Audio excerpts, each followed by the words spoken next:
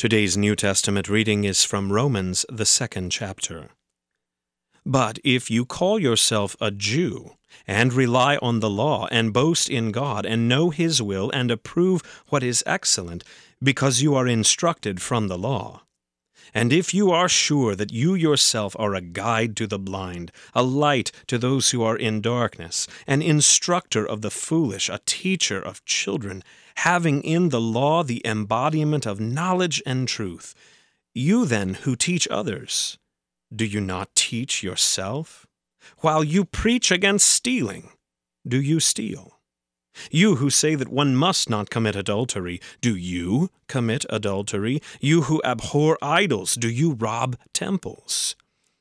You who boast in the law dishonor God by breaking the law. For as it is written, the name of God is blasphemed among the Gentiles because of you. For circumcision indeed is of value, if you obey the law. But if you break the law, your circumcision becomes uncircumcision. So if a man who is uncircumcised keeps the precepts of the law, will not his uncircumcision be regarded as circumcision? Then he who is physically uncircumcised, but keeps the law, will condemn you, who have the written code and circumcision, but break the law. For no one is a Jew who is merely one outwardly, nor is circumcision outward and physical. But a Jew is one inwardly, and circumcision is a matter of the heart, by the Spirit, not by the letter. His praise is not from man, but from God. This is the word of the Lord. For today's meditation on God's Word, we welcome Pastor Thomas Christ. St. Paul is continuing here to build his case. He's really driving toward two major points in the upcoming chapter 3. First is that all men, Jews and Gentiles alike, are sinners under God's law. And the second, that God manifests a righteousness by faith in Christ apart from that law. Indeed, these two key points are the heart of the book of Romans, and we would argue even of all Holy Scripture. But in building this case, Paul needs first to take away some excuses. He's busy here in today's text, chapter 2, verses 17 through 29, pulling the rug out from under some Jews who might rely on an outward observance of the law. Then, as now, some boast that they have kept the law. Some brag about their high moral standards.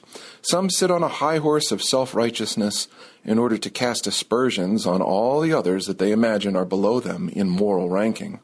And maybe you even know someone who fits this description. For the Jews at the receiving end of Paul's accusation here, it was especially bad, for they had the law of God. They had the 10 Commandments, the law of Moses. They had the writings of the prophets and all of the trappings of being God's chosen people for some 2,000 years. They were rightly supposed to be a guide to the blind, a light to those who are in darkness, an instructor of the foolish, and a teacher of children. And what of that Jewish law? Well, in particular, Paul here is breaking down a trust in one's circumcision. And that is, of course, the chief outward distinction between a Jew and a Gentile. Paul dismisses this as an outward, but not an inner keeping of the law. Keeping the letter of the law, that is, the outward trappings of the law, is of no value if one breaks the law in other ways. For there's always some outward hypocrisy, isn't there? You who boast in the law dishonor God by breaking the law. And by this, Paul means especially as a matter of the heart. Paul certainly knew that of which he spoke. He was raised as a Jew, after all, and a Pharisee among Pharisees. Zealous for the faith to the point of even persecuting Christians, he must have known that law inside and out. He must have thought that he had it made in the shade. He could have bragged and boasted with the best of them until, on the road to Damascus, Jesus knocked him off that high horse. Now the supposed guide to the blind was struck blind, and only after coming to faith could he see, and only in that faith could he see how blind he had truly been. And now here's the application for you, dear Christian. Don't rely on your own keeping of the law either. Don't think that because you're a churchgoer, or you read your Bible, or you listen to KFUO radio, that you are in a position to boast. Even if everyone you know thinks that you are a paragon of moral virtue, God knows the heart. He knows the secrets of all men. He knows how you stand with the law. and it ain't pretty. The rug is out from under you too. The law takes no prisoners.